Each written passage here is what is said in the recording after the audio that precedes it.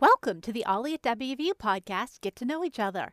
This is Michelle, and I'm your host for this episode. This month, we're talking with Susan Martino, Ollie's new program assistant in Charleston. Susan and I talk a little bit about her background and how she ended up with us at Ollie, her love of skiing and cross-country running, though not running in Morgantown, and her newfound joy in hiking in West Virginia with her family. I really enjoyed learning more about Susan and hope you will too, especially those of you in Charleston who will eventually get to meet her in person. Good morning, Susan. Good morning. So we are super excited to have you on board and actually have someone in Charleston. Since you're brand new, why don't you go ahead and tell me a little bit about yourself? Sure. Well, thank you for having me.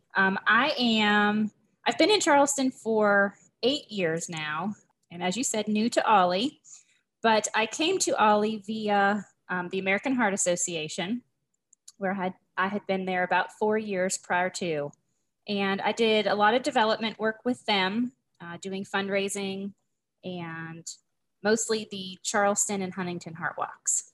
It's a great mission, but once COVID hit, lots of things changed. So I am very grateful to be here at Ollie and, just looking forward to lots of great new experiences and meeting a lot of new people. Excellent. Yeah. You are married and have kids. You're single. You have pets. I am married. I have children and I have pets. So What have kind a of very pets do you busy have? household. I have a dog. He is a big old mutt. We think a little bit of German Shepherd, a little bit of Lab, and a little bit of what people have told me is West Virginia Hound Dog. So he's black and brown, I'm guessing. He's black and brown. Yeah. I didn't know what West Virginia Hound Dog was until someone pointed it out, and I looked it up, and that's him. My parents had a stray that showed up at their house, and he was essentially black and brown. Mm-hmm. Yeah, just complete and utter mutt, and this terrifyingly smart. That's how mine is. He's very smart, and he's the greatest dog. We got him at the shelter, and whoever had him before never came to claim him, but he's very well trained. So he knew all of his commands and was crate trained, and so we got lucky. So you had zero hard work getting him established in your house. Yes, we did the puppy thing once, and I'm happy to get a 2-year-old that isn't going to puppy itself all over my house. So I believe you've mentioned you went to WVU. So what did you study? I studied marketing. I grew up in Erie, Pennsylvania. At the time of going to college, everybody I knew went to Penn State. That was just sort of the thing to do. But I don't know, I did some campus tours and drove into Morgantown, and I didn't even get past the Coliseum, and I looked at my mom and I said, this is where I'm going. So make plans. I just loved the mountains, and I thought the campus was it was big, but it was quaint. Yeah. I loved my time at WVU, and really it kind of just kickstarted feeling like a West Virginian, I guess. That's sort of the whole reason we came back to West Virginia and landed in Charleston, was that we wanted to get back here. Is your husband also from Pennsylvania?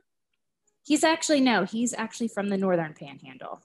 So he is a true West Virginian. I'm just an adopted. That's okay.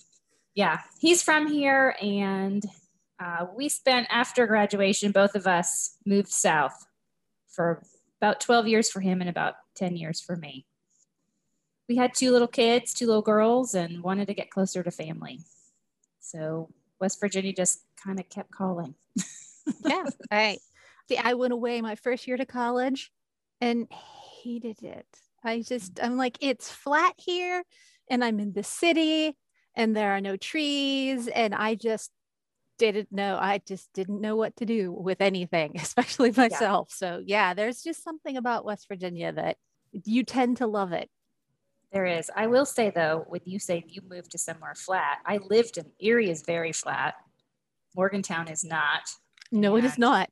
I ran cross country in high school and thought that I would just continue running as I always had until I moved onto High Street. And I kind of slowed up on the running. Yeah, it's totally different, trying to do anything. Like, there are legions of people who are like, yeah, I know how to drive a standard transmission until they have to stop on a hill and they're like, what? Yeah. Even an automatic will get you sometimes. Can you said that you worked for the American Heart Association in Charleston. What was your career path? Well, I really got into the nonprofit world being at WVU. Mm-hmm. I was in a sorority, and our philanthropy was called Choose Children. It's now since changed to autism, but we worked a lot with the WVU Children's Hospital and would go in and just help entertain the kids and did fundraisers throughout the year, raising money for the hospital. So that was really my first taste of true fundraising for nonprofit organization. And after I graduated WVU, the job market then was pretty tough. The economy wasn't in the best place, and finding a job wasn't easy. But I moved to Charlotte, worked for the newspaper for a couple years, and then as my husband and I were getting married, he lived in Augusta, Georgia, and we had to try and figure out who was moving for whom. And a great opportunity presented itself in Knoxville, Tennessee. So we both picked up and moved. And we settled in Knoxville for about 10 years. And that's when I really spent a good chunk of my career. I worked for Second Harvest Food Bank in Knoxville. I was the marketing and events coordinator down there. Food banking is such a simple concept. We had such a great team. It was it's just a fantastic, easy mission of feeding people who don't have enough to get through their days. And so that really just sort of solidified my career path. I've dabbled in a few other things here and there, but I ultimately ended up just feeling like it was, having a career and a job, it needs to be fulfilling for me. And I, want to try and make a difference along the way. So I totally understand. Yeah. So what do you think of us so far here at Ollie? I think it's been great. I want to say it's been about 5 weeks, maybe 6 weeks. And the people have been fantastic. I think that for me has been the biggest joy. We also sit in and start the Zoom classes, and I catch myself getting away from the work because something has caught my attention and I'm learning things as well. It's been great. I've been surprised at how the friendships, even through just being on Zoom, that people have with each other. It's been enjoyable. I hope that we can all get back in person, and everybody that I see on a computer screen, I can give a hug or an elbow nudge to in the future. And I think that weirdly, the pandemic has been good for Ollie simply because Charleston and Morgantown were always super, super separate. And the fact that we see each other, in some cases every single day, the people from Morgantown are getting to know everyone from Charleston. And I think I've been able to spend way more time talking, and getting to know you than I would have if we weren't doing all this Zoom stuff. So I think there's a lot of positives coming from the horror that has been the pandemic. Yeah. So I'm looking. I was going to say, I've been looking through a lot of the spring semester feedback. And I think a lot of folks too, as much as we want to be in person, they do also like the fact that they can take classes that would typically be offered in either Charleston or Morgantown via Zoom and participate that way also. And I think we've been able to reach some folks that are even outside of our little Morgantown and Charleston area. I mean, I'm already nudging my mom in Erie to say, hey, come join us for the summer. Because we're almost all online for the summer. Excellent. Yeah. That's what I said. My mom and dad can join us too. So Well, I think there's been some pluses, but I do look forward to being in person. and touching people. Yeah. Not like a creepy way. Right. not an El Creepo way, but yeah. Well, and I joke because I'm kind of a hugger. So I say the pandemic's been really hard for the huggers. Yes, it has. What kind of hobbies do you have? What do you do in your copious amounts of spare time since you have kids? Right. Well, that's mostly my children are my biggest hobby at the moment. They are 12 and one is turning 10 here in the next week or so. Well, happy birthday to them. Yes, thank you.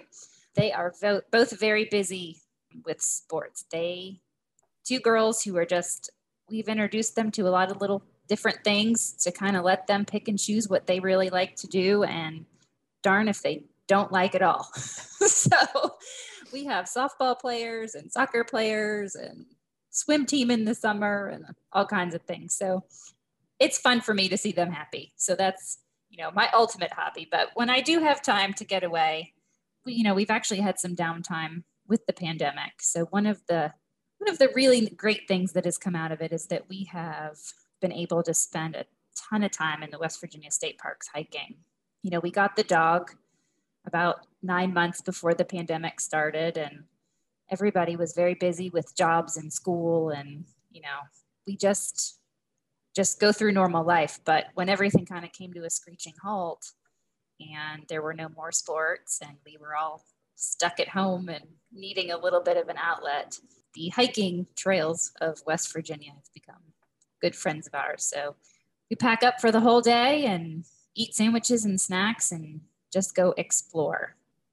We're a bit adventurous in the fact that we try to not even stick on the trails. We like to veer off, and we have found some pretty cool stuff just by walking off the trails. And we love to hike, and I love to ski. So water skiing, downhill skiing. A little known fact is that I actually taught skiing for 7 years. Really? Taught snow skiing for 7 years. Yep. I'm guessing not in Tennessee? Nope, back up home in Erie. Yep, there was a little resort called Peak and Peak. Cute little place, but yeah, I taught skiing. It's just sort of the one thing that I'm just really good at when it comes to sports. Mm-hmm. And so I just get on the mountain and I love it. I absolutely love it. There's something about being in the cold and the clear air and hopefully the sunshine. And my kids have kind of come to enjoy it as much, which has been fun for me to pass on something that I love so much to them and be able to teach them how to do it. So another little known fact. That's lovely. I love outdoor stuff. I'm really crappy at it because I'm a huge klutz, but I love outdoors. I really like snowshoeing, skiing. I'm a bit too clumsy to ski. I really enjoyed it when I did it in high school. Yeah. It's funny.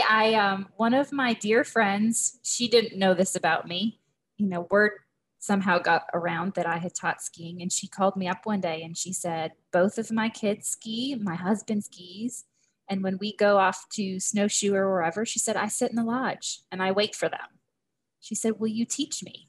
And I was so excited. And I said, sure, because you don't get, many adults who want to try. I think skiing as an adult is scary. Starting that as an adult is scary. But she and I went out on a Wednesday. Nobody was there. And that's the best. Had a great day. And she started skiing, and I think they had 3 trips this winter. But now she says there's a whole list of clients that I have waiting for me for next winter. Well, that's awesome. Yeah, we'll see. I told her I give her a lot of credit for wanting to try something difficult and new as an adult. Yeah. Yeah, I learned how to snowshoe as an adult. And that's one thing I've never done. So well, if you could cross country ski, I think it would get you about the same places. Okay. Just I love to hike, and it's hard to hike in the Canaan area in the winter without Yes. snowshoes when every Snowshoes. single step has your snow up to your thighs. You're like, this is not going to go very far. Yeah. Yeah, I definitely recommend it. I don't know Maybe if that's it's an Ollie class for you. I am not that good. Snowshoe hiking with Michelle. I'll do winter hiking where there's not a lot of snow, but I don't think I'm good enough to teach other people how to. Okay, and then when you fall on your face, here's how you get up. Oh wait, and you fall again.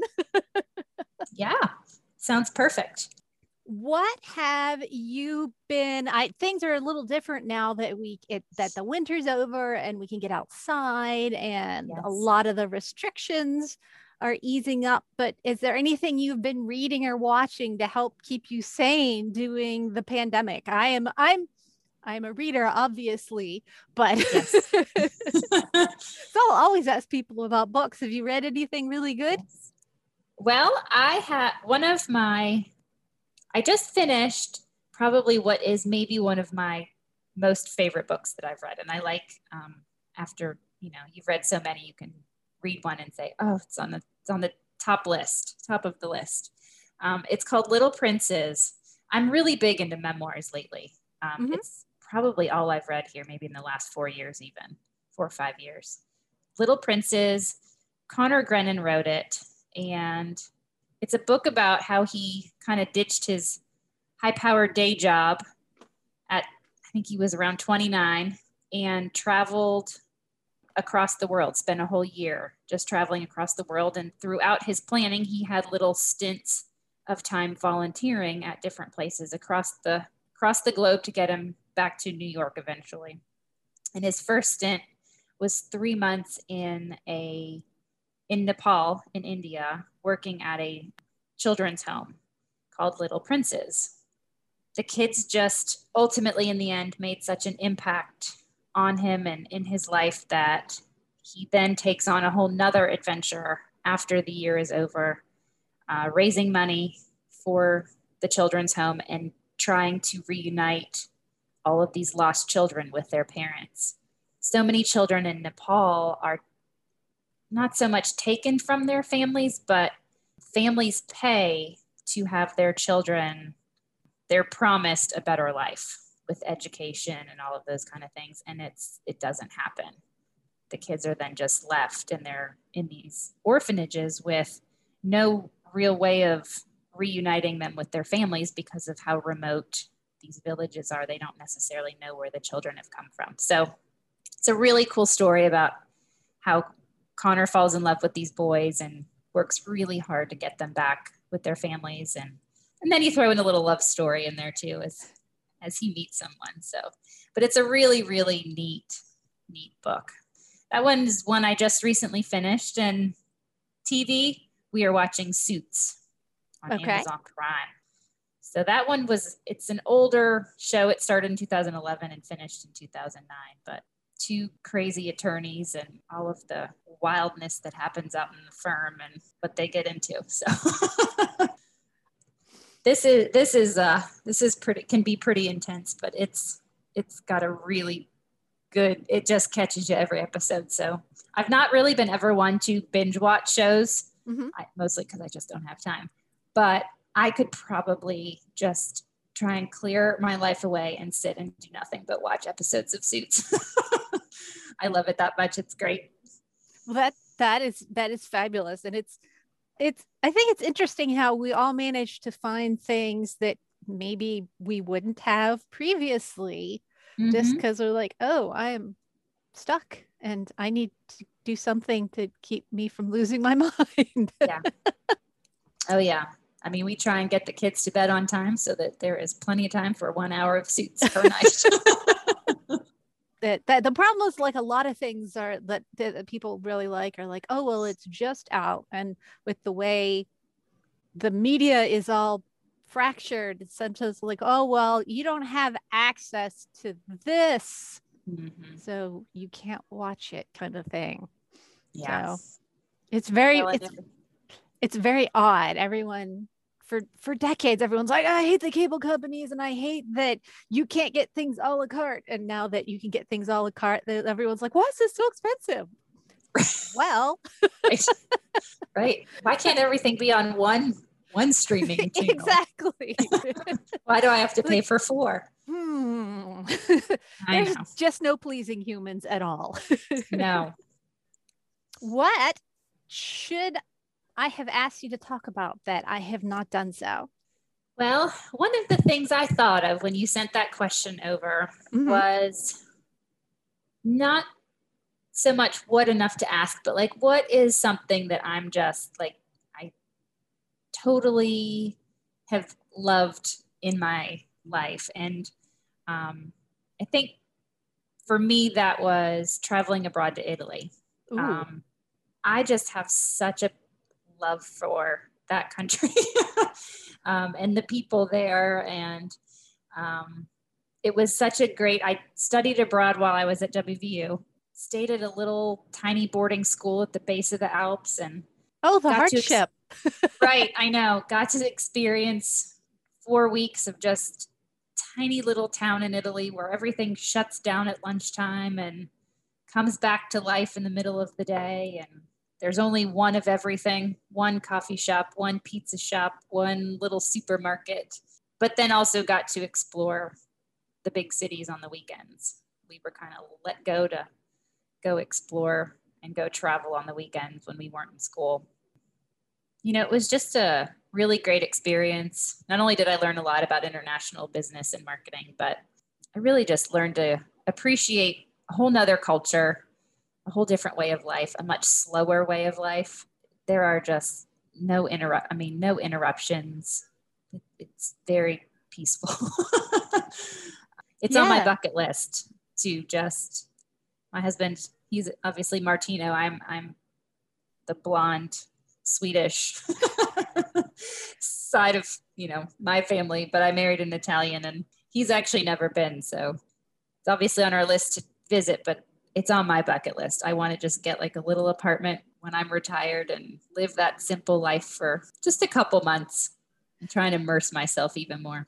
You should talk to Melora Can because she lived there for maybe a decade. So yes, that will get you even more excited about it, I'm guessing.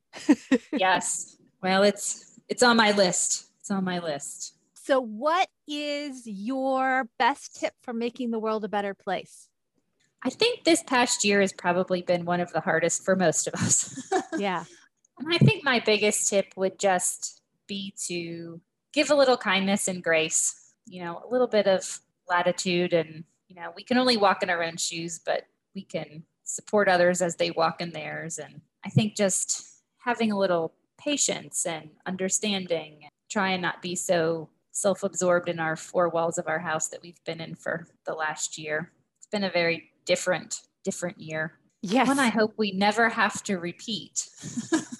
All fingers crossed for that. All fingers crossed, maybe even toes.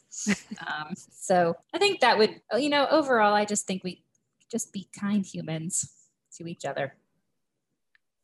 There's a little pithy saying that's like, you don't know what someone else is going through. So you should always assume that everyone is struggling and they might not tell you about what their struggles are, but they're having their own struggles. So give them the benefit of the doubt.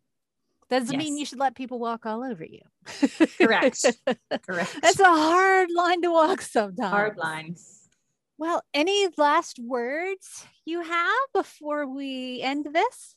Not many. Just thank you for having me. And I look forward to many, many weeks of classes and meeting a bunch of new faces over the next little period of time.